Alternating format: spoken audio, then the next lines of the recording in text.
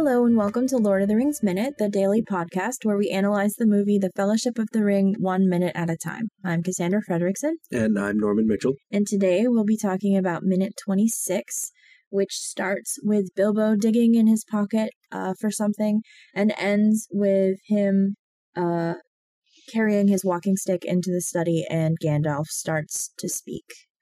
He says, "I suppose," and we will find out what he says tomorrow. Yeah. But this is the famous disappearing minute. Yeah. I got ahead of myself The on famous Friday. Disappearing minute. I believe I talked about this in the previous minute already. I don't know. Because I got ahead of myself. Yeah. I think we get excited. We get super excited. We get super jazzed about stuff. Yeah. Things. I mean, we do have something to be jazzed about as time goes by because we just bought ourselves an Atlas of Middle-earth. Right? So we will have a better idea of exactly where things are going forward. It's interesting because it's not the official Tolkien whatever. It's by David Day, who also did a bestiary, which I have. Yeah. With pretty cool illustrations and descriptions of all the monsters. Yeah. So it's but it is it's not the official Tolkien brand, as it were, but it is kind of licensed, or I mean, it has to be. Is it unofficial, or? I mean, I feel like it has to be licensed.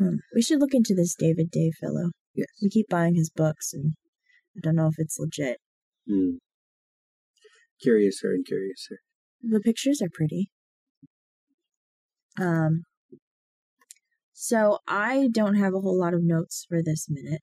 One of the things about this minute is that the Bilbo speech is filmed separately from all the crowd reactions. I think we touched on this last week. Yeah, he did it on set. Ian Holm never actually went and visited Hobbiton. Right. Which is sad. Ian Holm never got to go actually visit Hobbiton. Yeah. Well, I don't know if that's true. I mean, he didn't interact with the sets, but I'm sure he must have visited at some point. I would hope so. Let's see. Because the Bag End set is primarily in the studio. Right. And then the birthday party stage is a sound stage. Yeah. Exactly. They do a good job of integrating it very well. Dressing the set, yeah. There's no stars in the background and stuff, like when you see things where you think you'd be able to see the sky. So it's kind of obvious that they're not necessarily outside. Which Scott talked about on Friday. Yeah. It's very, very nice touches like that. This also includes one of my favorite little sequences in the beginning of the movie, which is the invisible climb up the staircase. In the cast commentary, Billy Boyd and Dominic Monaghan, they're yeah, he was really there, and they edited him out. They edited him out, but I don't believe that's true. No. I don't know if I have a lot of faith in what they say when they're talking about production side things. Yeah. Because they've already been contradicted a couple times by the production commentary. Right. And we'll talk about another one of those this week, I believe. Yes. Magnets. Magnets. How do they work? So I like that invisible climb up the staircase. I think it's tracked very naturally. So I imagine that they did film him doing it and track the motions up the stairs and kind of plot it out. And then just program the camera to still follow those movements. Yeah. Because they don't talk about how they filmed that. They don't talk about how they did that in the commentary. That's the only way I can imagine they did it. I guess, a magician can't give away all of his tricks. Right, it's true. And I really like the sound of Bilbo's disappearance. There's a whoosh. Yeah. Like a vacuum. That happens every time the ring gets put on, though, right? Yeah. I really like that sound. The sound effect. I don't know if we heard it when Isildur put on the ring. But there was a lot of noise in that scene. Yeah, I mean, there was a battle happening. Yeah. But we definitely hear it every time Frodo puts on the ring. Yeah. But it's not as prevalent as it is here because it's not in as silent of a scene usually. So this is the first one you hear really clearly, and it's just like a big thwomp. Well, we also, when Frodo puts on the ring, for the most part, we're seeing what Frodo sees. Yeah. And we're not seeing the the outside perspective a whole lot. I mean, we do in Bree. But that's in slow motion anyway. In the really iconic moment. Right. Yeah. I do like because I mean, isn't it transporting you to like a different plane almost? That's kind of the way that they're handling it in these movies. Yeah. Is that it's kind of like putting you in like to borrow a term, like a shadow realm. It's like planar displacement. Yeah. So, I mean, like in Harry Potter, we talk about Harry Potter a lot, but in Harry Potter, when you're, apparating or disapparating, there's noises for that because you're, getting sucked out of existence and then showing up elsewhere. Right. And this is kind of like a realm just beneath reality is kind of the way that they cover it. Everyone is all shadows, but you can see the ring wraiths clearly. It's like off, like everything is 2 inches to the left or something. Right. This is different. And everything looks like it's kind of like disintegrating. Yeah. We really shouldn't be talking too much about that because we haven't gotten there yet. Yeah. But I really like the look of the ring world. Spoilers. I wonder if, Bilbo must be in that world if he puts the ring on. Yeah, he must see that. But he's never said anything about seeing a great flaming eye on the edge of reality. That's true. I see you. Right. But he's been, Sauron's been dormant. He's been chilling. Yeah. He's been a necromancer. Necromancing. The necromancer. He's been necromancing. That's the name of my band or album name, Necromancing. Necromancing? Yeah. Necromancing the Stone. Oh my god. Speaking of albums, going through our listener group. Oh, yeah? Someone made an album cover for a band called the Stoned Trolls, which apparently we referred to them as the Stoned Trolls last week and just never continued talking about it. Did we? Apparently. The Stoned Trolls? I feel like I would have made a joke, but... Right, but apparently we just let that opportunity slip on by, and someone latched onto that as like a band name and made an album cover for the Stoned Trolls and their debut album, Magical Fire Mountain. Amazing. Which I thought was pretty funny. I love the listener group. You guys, all you listeners should be in our listener group. Yeah. We'll add you. Yes. And you can contribute to the nonsense. See, when you said, speaking of albums, I thought you were going to talk about the score, which I was actually interested in talking about this minute. Because the music where he's like creeping up the hill into Bag End, and then he finally takes the ring off. Oh, and he flips it like a coin and catches it, puts it in his pocket. Because when he's climbing up the hill, it's very whimsical, but it's also very agitated. Yeah. And it's kind of off kilter. Yeah. I think it's I can't think of the term right now. My 10 years of musical education is failing me. But the I don't know. It's not quite right. Like there's music, like disharmony. Yeah, the music is very agitated, which I think is cool because it reflects Bilbo's state. Yeah. They went through great pains to try to show the effect of the ring on Bilbo before we get like that final nail in the coffin of the effect on Bilbo down the line here. I like when he's speaking in front of the crowd. You could see sweat. Yeah. And I know that's probably because they're filming in a studio and it's like 1 billion degrees. Lights are right here. Right. But I like that touch because, he's nervous, he's a little drunk, he's a little right. On edge. A little hot under the collar up there. Yeah, yeah. So I like that. It's kind of gross, but and it reinforces this idea that maybe he wasn't 100% ready to go through with it, but he had to. Yeah. He felt like he had to, so he just kind of forced his hand and did it. Right. And I think that also comes across in the music too, because it's very driven as well as agitated, and then he takes the ring off and there's this triumphant little lyrical like da-da. Oh, and he chuckles to himself. Yeah. He's just like, ha ha ha, I tricked everyone. Yeah, there's great. Like this little lyrical like triumphant moment, and then it goes back into the subtle agitation, even when he has, even when he's happy and prepping his adventure, which I don't know. I'm really... Honestly, I really love this movie, but I'm really, really excited and interested to like listen to every single minute and analyze every single minute of the music. in particular. There's very few totally silent moments in the movie. Yeah. There's very few. Because there's even there's background music when he's giving his speech, isn't there? I think so. Yeah, there's just like some strings that are kind of high pitched and putting you on edge. Right. Because it's supposed to be building to this thing. And I like the perspective of him keeping eye contact with Frodo during that last bit. And you see Frodo kind of like leaning forward. He starts off like really into the speech and he looks kind of happy, and then he's getting slowly more interested and then concerned. Yeah. And then when Bilbo says like, "This is the end, goodbye," like. Right. Well, I mean, because we have Frodo a couple weeks ago, like 10 minutes ago. He knows something's going on. Right. So in this moment, all of his fears are kind of confirmed. Yeah. Which they play very well, I think. Yeah, I think so too. Because the moment is about not only Bilbo, but the both of them. Yeah, and it's almost sad that there's not more Frodo-Bilbo scenes, because Elijah Wood and Ian Holm work very well together when they are on screen. I think they have really good on-screen chemistry. Yeah, they work very well together. They play off each other well. Because you have Bilbo as this kind of earthy, older dude, like the perpetual bachelor, as Scott called him last week. And you have Frodo, who, is the embodiment of innocence and the Shire. Yeah. And I like the interaction between not only the characters, but the characters as symbols.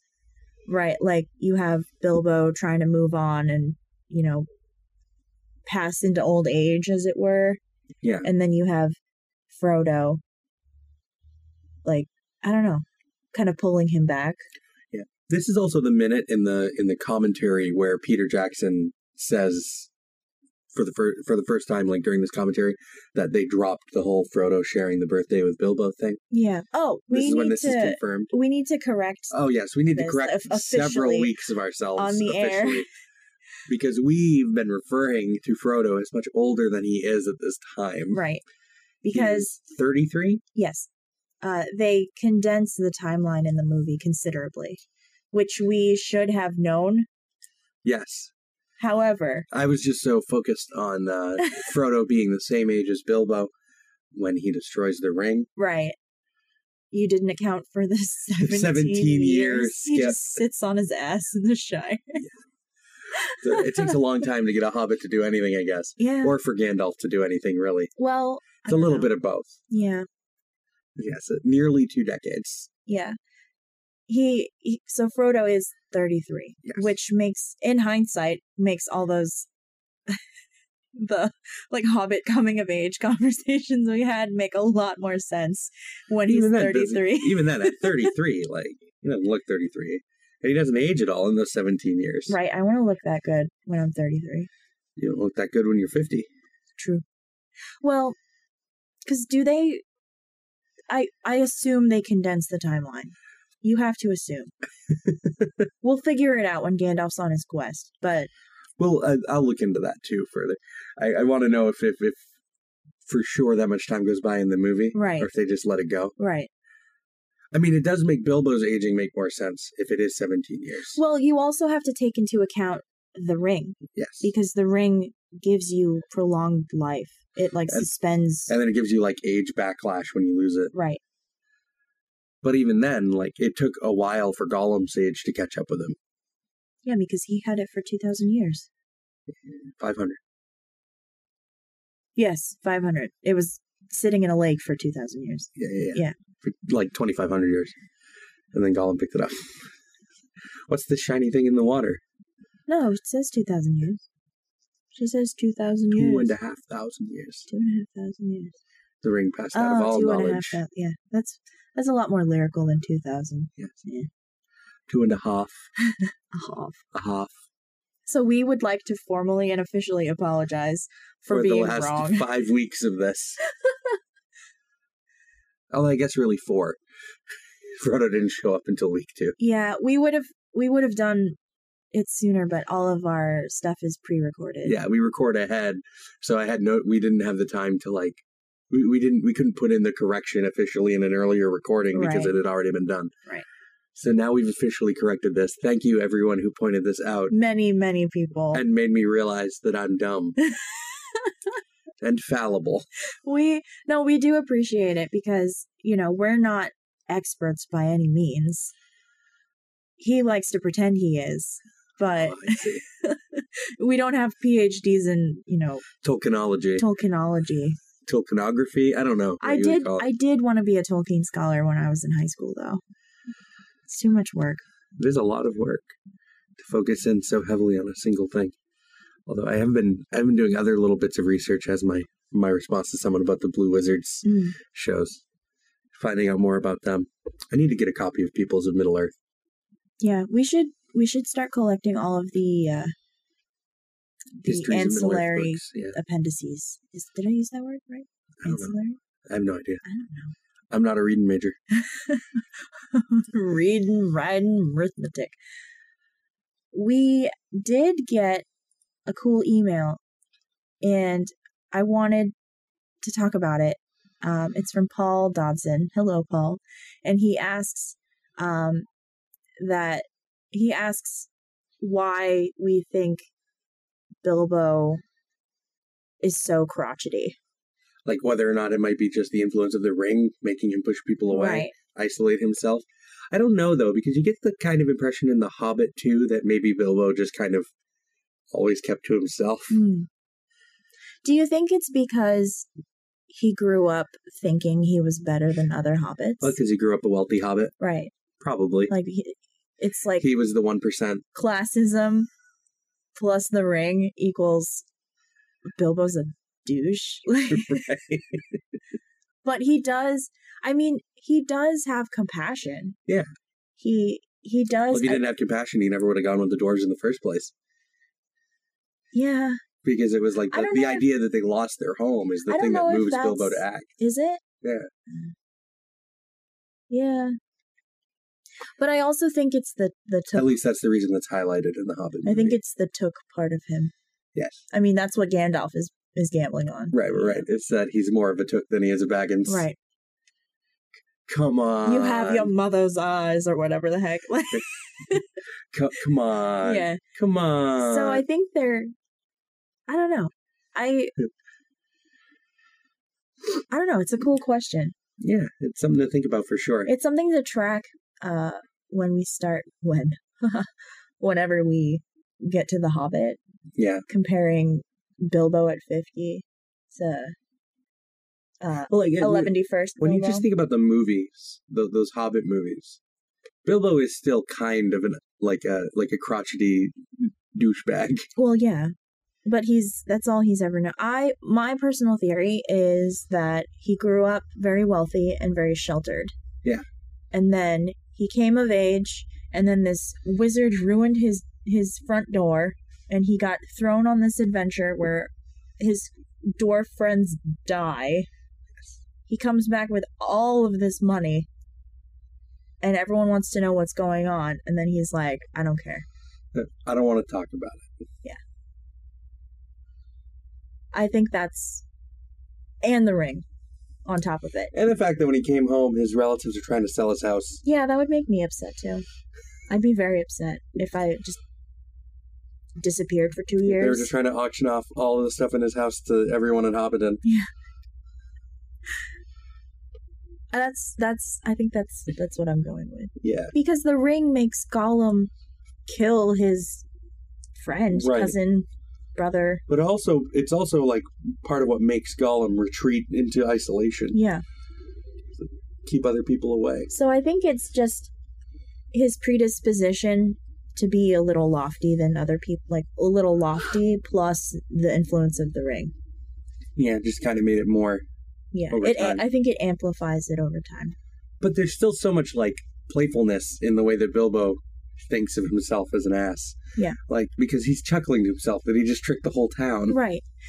And I think also it comes from his entry, the Concerning Hobbits entry, because he does paint hobbits in a nice light, but he's also very critical of them too. Very condescending. And we talk about it, and he's laughing to himself the whole time through that too. Yeah.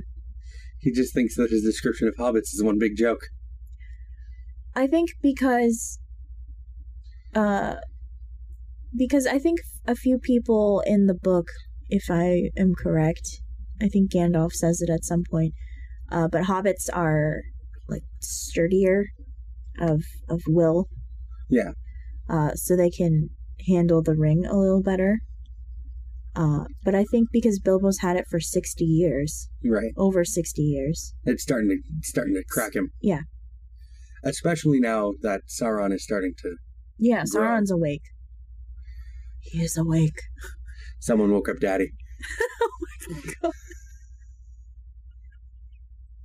Please never call Sauron Daddy ever again.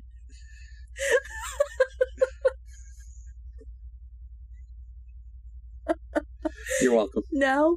Okay, so you know that part in Return of the King with the messenger and he comes out from Mordor? He's talking about Sauron.